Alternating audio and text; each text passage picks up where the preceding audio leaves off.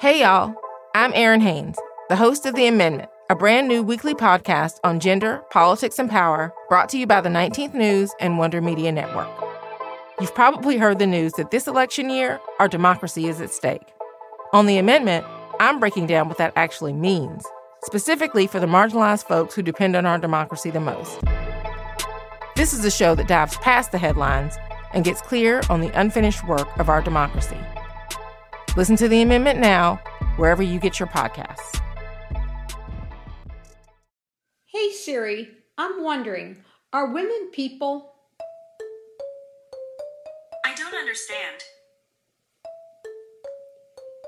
Hey Siri, what do you think? Are women people? I don't have an answer for that. Is there something else I can help with?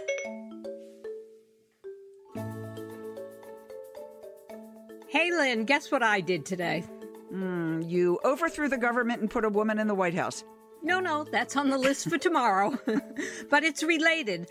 I was thinking about the story we're telling on this podcast, the battle for the ballot, the epic fight for suffrage in the United States, and how the arguments, both for and against, so often came down to one question. Are women people? Why is that even a question? I'm Lynn Scherr. I'm Ellen Goodman. And this is She Votes, a podcast about our battle for the ballot. Ellen, we're celebrating 1 century of the 19th Amendment this summer, but the fight for the right to vote began long before then, and it continues even today. It's so interesting that you went to Siri with that question that so stumped her. I mean, Siri, the font of all wisdom, a female voice. When we started looking for jobs, women's voices were not exactly respected, certainly not to broadcast the news. They were considered too high and squeaky, too unauthoritative. Broadcasters were supposed to have deep, masculine voices. We interrupt this program to bring you a special report. I'll be back with that story after this message. At this hour, it is mid-afternoon in London. The U.S. artillery fire is 10 times greater than the enemy's. They just keep coming back for more. Kamlo, Jolin. And that's the way it is. And that's the way it was. Women were not delivering the news. The president of ABC said our voices were not, and I quote, appropriate for reporting crucial events. For hardcore news, the depth and resonance of the male voice are indispensable, unquote. Clearly, we had talked them out of that myth by the time I got to ABC News as a correspondent in 1977. A byline in print wasn't much easier. My first job was at Newsweek in 1963. Women were not allowed to write. Men were the writers. Women were their researchers. I'd gone to college with Peter Benchley, who later wrote Jaws, but when we got to Newsweek, I ended up working for him at a fraction of the salary. And that was legal then. When I got to the Boston Globe a few years later, opinion writing was pretty much divided by sex, too. I mean, there was this tradition that the editorial pages were filled with men writing about politics and foreign affairs, and women, we wrote for the women's page, food and fashion and family. That was the image imposed on women, and we were supposed to stay in our place. It even meant wearing proper clothing. Remember how many women in offices across the country weren't allowed to wear trousers to work? Skirts and dresses only. I always thought it had something to do with legs. Or maybe who's wearing the pants. Look, men were in power and wanted to hold on to it. That's nothing new. The story of women's suffrage is, above all, a story about power. And one way to retain power is by reducing challengers, women, to body parts, legs, brains, wombs.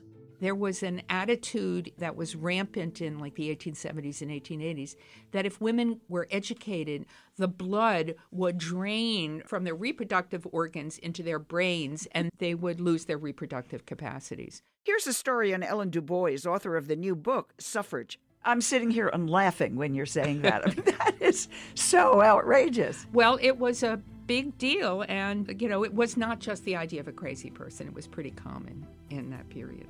And one of the first women gynecologists had to engage in a study of women who had college degrees to show that they did not lose their reproductive capacities. Such biology was, of course, bogus, but it was so widely accepted it trapped women in their bodies. This idea that women were nothing more than walking wombs kept many from believing they could or should do anything outside the domestic world. The first real rumblings of suffrage emerged during the mid-1800s, a time of huge social changes. The United States wasn't even 100 years old. In the North, men were moving from farms to factories. With their husbands leaving the home, women were reminded their place was in it, their only place. And if you didn't want to stay there, if you were starting to think about your own rights, you were up against a suffocating new concept. It was called the cult of true womanhood. So the cult of true womanhood is an idea of ideal femininity that emerges in the middle of the 19th century. Historian Mary Chapman, now at the University of British Columbia, has spent decades studying how this stereotype affected women. Women were expected to be pious. They were expected to be sexually pure. They were expected to be submissive to their husbands. And they were also expected to confine themselves to the domestic role. So if we give women the vote, they will leave their homes in order to go to the polls, and they will abandon their children, as if the 3 minutes it takes to vote would destroy the family. Let's just say it. If she votes, she challenges the whole structure of society.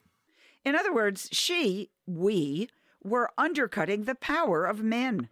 But you know, it's funny. To many men and some women at the time, it wasn't seen as confining. It was framed as respect. They were protecting women. They prided themselves on putting the little woman on a big pedestal. But only women who had the means to that pedestal. There was something very exclusive about that cult of true womanhood. Even though we say womanhood, it's pretty clear that it actually applies mostly to white women, women with homes, women in marriages. Yeah, remember, the whole cult thing emerged during slavery. Slaves weren't even seen as people. They only counted as 3/5 of a human being under our Constitution. So an enslaved woman, even when she was freed, was never going to be up on that pedestal.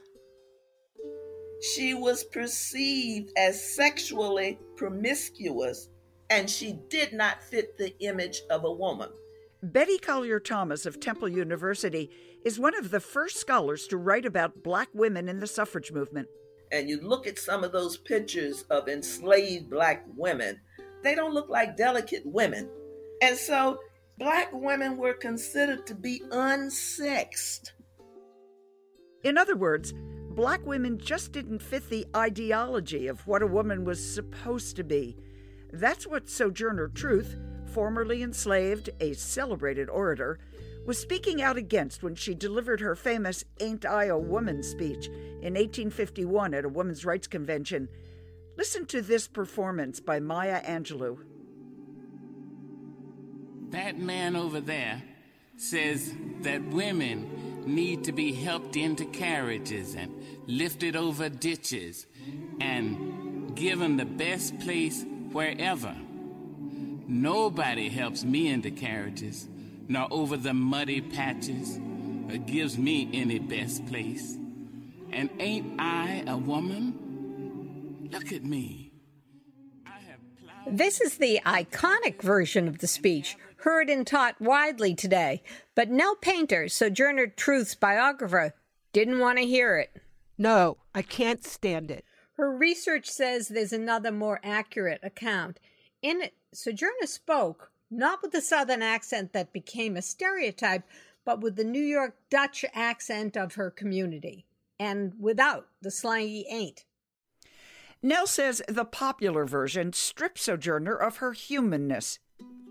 She sort of makes a magic Negro out of Sojourner Truth. What's a magic Negro? A magic Negro is a Black person who exists to save white people. And that person's role in life is saving white people, not living a life of that person's own.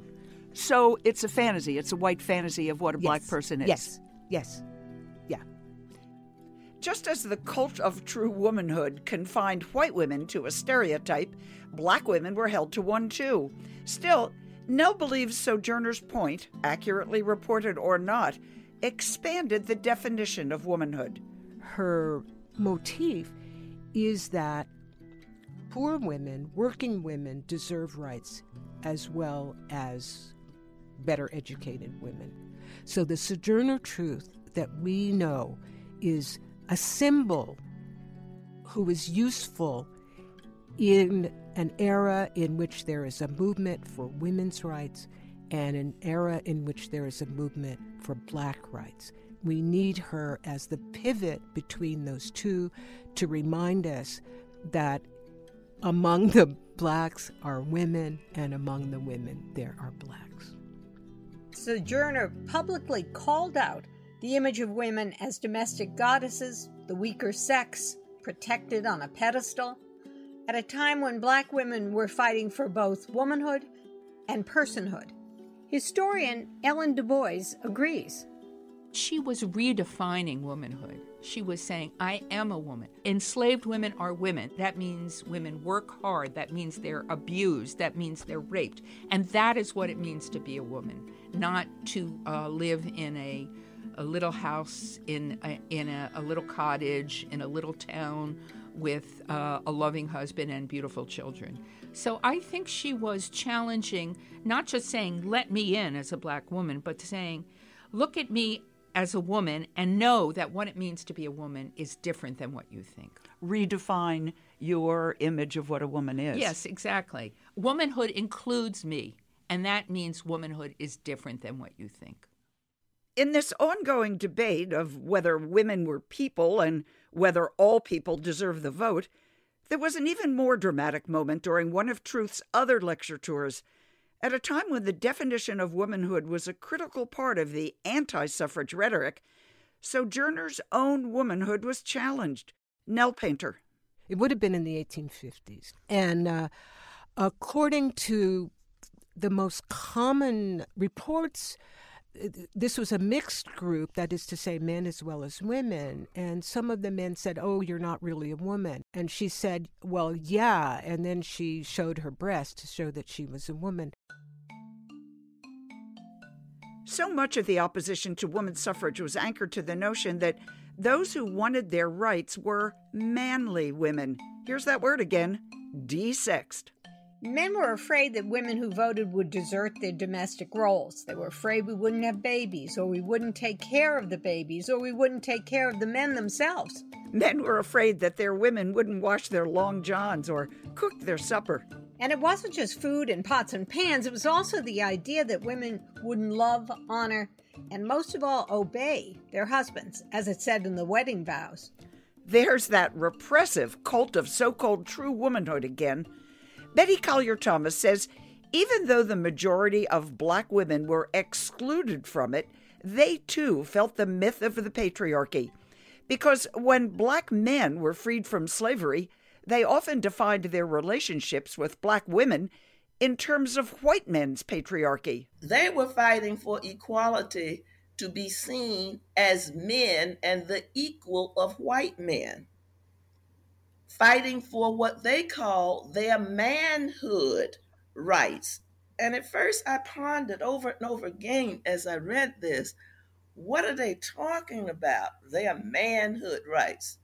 Their manhood rights then deal with the right to be seen, not only seen as men, the equal of all men, but also their right to patriarchy and to gain acceptance then from white men. They weren't comparing themselves as equals to women. No man was in that time period. It was to other men. They were about power too, the power that men had. The idea that women were the second sex, the inferior sex, came from the Bible as well as biology. One minister wrote in 1884, "This whole movement for female suffrage is, at least in its motive and beginning, a rebellion against the divinely ordained position and duties of woman." So, from the very beginning, women were up against the Bible, they were up against biology, they were up against the vision of grumpy, hungry husbands. They were up against every powerful platform. Including the New York Times. One of its many editorials opposing suffrage put it this way: "Women, as they are not fit to vote." The New York Times said that? Oh, Lord, no!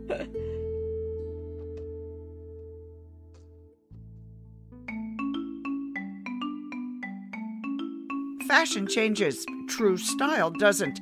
Even so, your timeless look can use a pick-me-up every once in a while. Get help from someone who gets what you're going for without ever leaving home with a Stitch Fix styling expert. Stitch Fix is a personal styling company that brings you the world of fashion and style.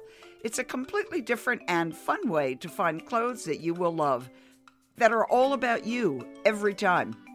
You pay a $20 styling fee for each fix, which is credited towards anything you keep. Schedule at any time. There's no subscription required. Plus, shipping, returns, exchanges, easy and free. Stitch Fix does the hard work for you. They'll deliver great looks personalized just for you, in your colors, your styles, your budget. Get started today at stitchfix.com/shevotes, and you'll get 25% off when you keep everything in your fix. That's stitchfix.com/shevotes for 25% off when you keep everything in your fix. stitchfix.com/shevotes.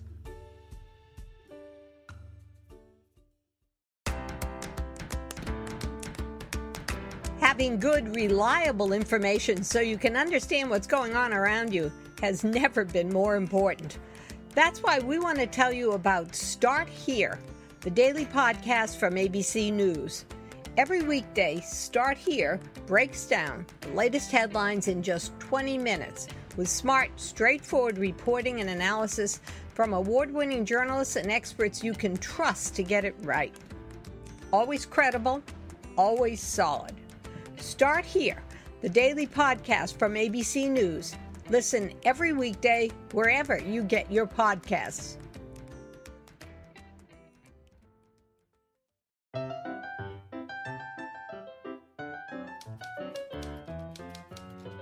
By the early 20th century, women had been battling for the ballot for more than 50 years. A lot had changed for American women. Their place now included offices and lecture halls and factories, but they still didn't have the vote. And long after Sojourner Truth helped expand the definition of womanhood, they still faced a huge cohort of society that said, "We the people" did not include female people. Shout, shout. And with encouragement from women battling for the same rights overseas, this final generation of suffragists got louder and bolder. They put their bodies on the front lines. They escalated their demand for the vote. They marched and organized and chained themselves to the White House gates. They took on the opposition, as Samantha Bee might say, full frontal. At the same time, other suffragists raised their voices in a different way. One woman was wonderfully adept holding up a mirror to anti-suffragists and reflecting the absurdity of their arguments back at them. She was a newspaper columnist, and she took them on their own terms. She helped win both the arguments and the vote. I think that's why I fell in love with her. Her name was Alice Duer Miller. She's barely known today, but in her time in the early 20th century, she was a weekly columnist for the liberal New York Tribune with a following of over 100,000 readers. I love her wit and her takedowns of the high and mighty politicians and anti-suffragists. She created absurd lists like "Why We Oppose Pockets for Women," and she wrote a poem called "On Not Believing All You Hear." And Ellen, you know that question you asked Siri? Well, Alice Duer Miller actually called her weekly column "Are Women People?" Alice was born a generation after the suffrage campaign got underway. She began writing her column in 1914 to challenge the notion that women were to, not men. Historian Mary Chapman has spent years learning about Alice. Most people have heard of Susan B. Anthony and Elizabeth Cady Stanton, but not many people have heard of my new heroine, Alice Duer Miller. Why did she call her column Are Women People? When Woodrow Wilson was campaigning for president in 1912, he published a set of campaign speeches called The New Freedom. So he really believed democracy was for the people. And he kept referring in these speeches to the people and how central they were to American democracy.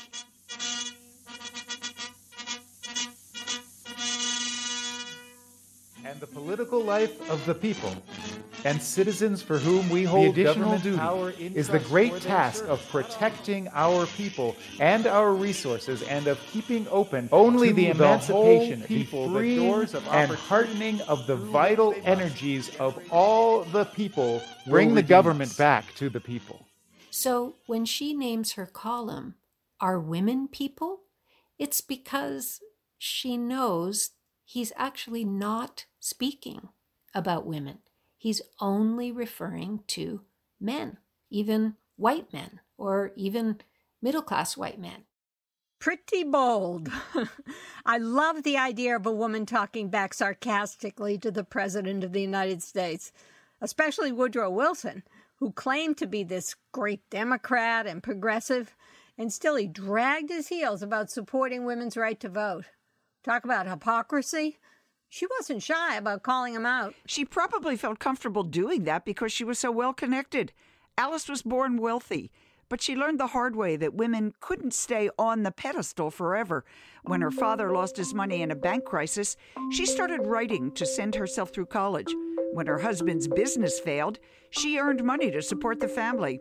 Her talent and her connections gave her unusual access in those days. She got a gig at the New York Tribune when liberals there were coming around to supporting women's suffrage and also seeking female readers. Her columns, almost all written as poems, were as famous and as retweeted, quoted, as today's late-night talk show host. I think of her as an early precursor to The Daily Show and how Jon Stewart basically would begin the show by showing a clip of something someone had said, and then he would skewer it. That was her tactic 100 years earlier. A kind of he said, she said. He was always the annoying authority, and she always had the last word. For example, President Wilson's vice president, Thomas Marshall, came out against the Vote for Women saying, quote, "My wife is against suffrage and that settles it for me." So she says, "My wife dislikes the income tax and so I cannot pay it. She thinks that golf all interest lacks, so now I never play it." Then Senator Edwin Yates Webb of North Carolina said, "I am opposed to women's suffrage, but I am not opposed to women." And Alice answers, "Oh, women, have you heard the news of charity and grace? Look, look, how joy and gratitude are beaming in my face, for Mr. Webb is not opposed to woman in her place." One of the things they're pushing back against is this stereotype that women are the sentimental, feeling sex, and men are the rational, logical sex. So did that drive her nuts? I think everything about anti-suffrage rhetoric drove her nuts because it was all based on completely illogical, hackneyed, traditional, unquestioned ideas about women that had no basis in reality. And they were still protesting the tired old reliance on anatomy. There was a real sense that women's biology made them incapable of exercising reason, and that reason was foundational to participation in the democratic sphere. So if you make that argument, then women just by nature, by biology, should be excluded from voting. At the same time Alice was writing in the Tribune, a prominent founder of the Harvard School of Public Health was writing in the New York Times. We must not forget pregnancy and lactation, both of which are a great strain on a mother's vitality. Any further strain, like the responsibilities of suffrage, is bound to be harmful to both mother and child. Women were up against all kinds of preconceptions about what they could and couldn't do, and she makes them explicit in her poetry. So here's why I like Alice so much. The way she twisted the things men said against women to make fun of the men themselves. This one's not a poem, it's a list.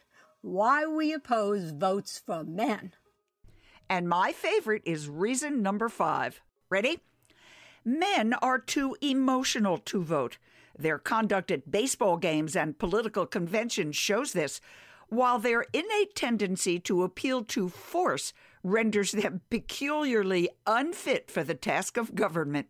She's really showing how emotional men can be, even as they are very attached to this stereotype that they are not emotional, that they behave with a cool head in every situation. Women loved Alice because she spoke for them while speaking to men. The thing that's hard for us to appreciate is the primary audience for the pro-suffrage arguments at this point in time was the male electorate, because they were going to be the people who would vote on the referenda that individual states were hosting. And they were the legislators who were going to be in Congress, in the Houses of Representatives, that would endorse, would ratify suffrage. So men are the people who need to be convinced. Ellen, I can't help noticing the similarities between Alice and you as columnists. I mean, she stared down the opposition by being funny about a serious subject. So did you. In the 1970s, we faced similar opposition when we were out there discovering the new women's movement, and you figured out how to defuse it. You know, I used to think the most flattering thing about your columns was that you won a Pulitzer Prize, and that really is extraordinary. But I think what I really admired was that so many women put your column up on their refrigerator doors. That was the real place of honor. At last, someone was saying what they were thinking. I love that too. But the truth also is about the tenacity of the old ideas. More than a half a century after Alice skewered them, we were still finding the limits on what women can do. I remember how biology was still being used against us in the beginning of our careers. I was supposed to leave my job when my pregnancy started to show. I actually didn't leave till a week before Katie was born. Yeah, we definitely got some traction in the biology battle. After being told our voices weren't right for TV, an awful lot of us wound up on the air. But we still see it today. Look at how we evaluate our female politicians. For a while, I was keeping a running list of these attacks, starting back in 2016 when Glenn Beck compared Hillary's voice to an ice pick in the ear. God, yeah. And Elizabeth Warren had her voice criticized as being both too schoolmarmish and too maternal. We started out with 6 women running for president, and we still had people challenging their voices, their clothes. They didn't smile enough.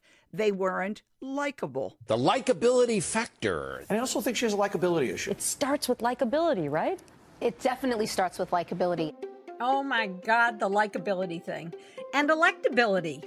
That's what Elizabeth Warren was accused of not having, when in fact, electability is just code for accepting sexism as a reality.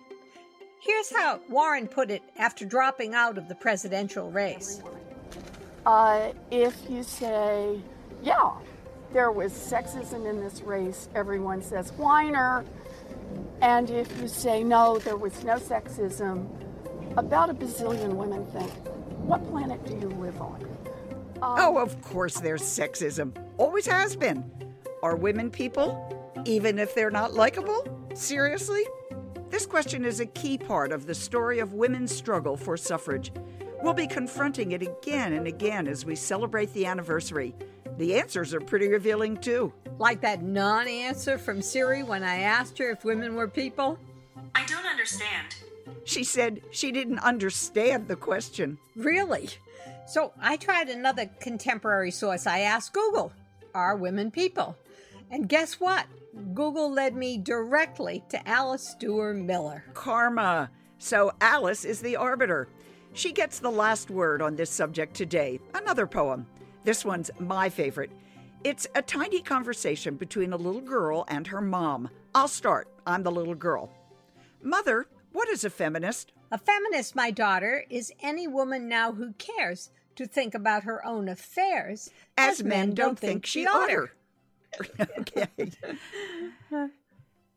That question, are women people, takes on even deeper meaning when we turn to the origins of suffrage and its roots in the struggle against slavery. Next time on She Votes. She Votes is produced by Maddie Foley, Edie Allard, and the team at Wonder Media Network. To learn more about our Battle for the Ballot, you can follow us on Twitter at WMN Media, on Instagram at WMN.media, or on our website, SheVotesPodcast.com. Special thanks to Soren Kissel. Thank you for listening.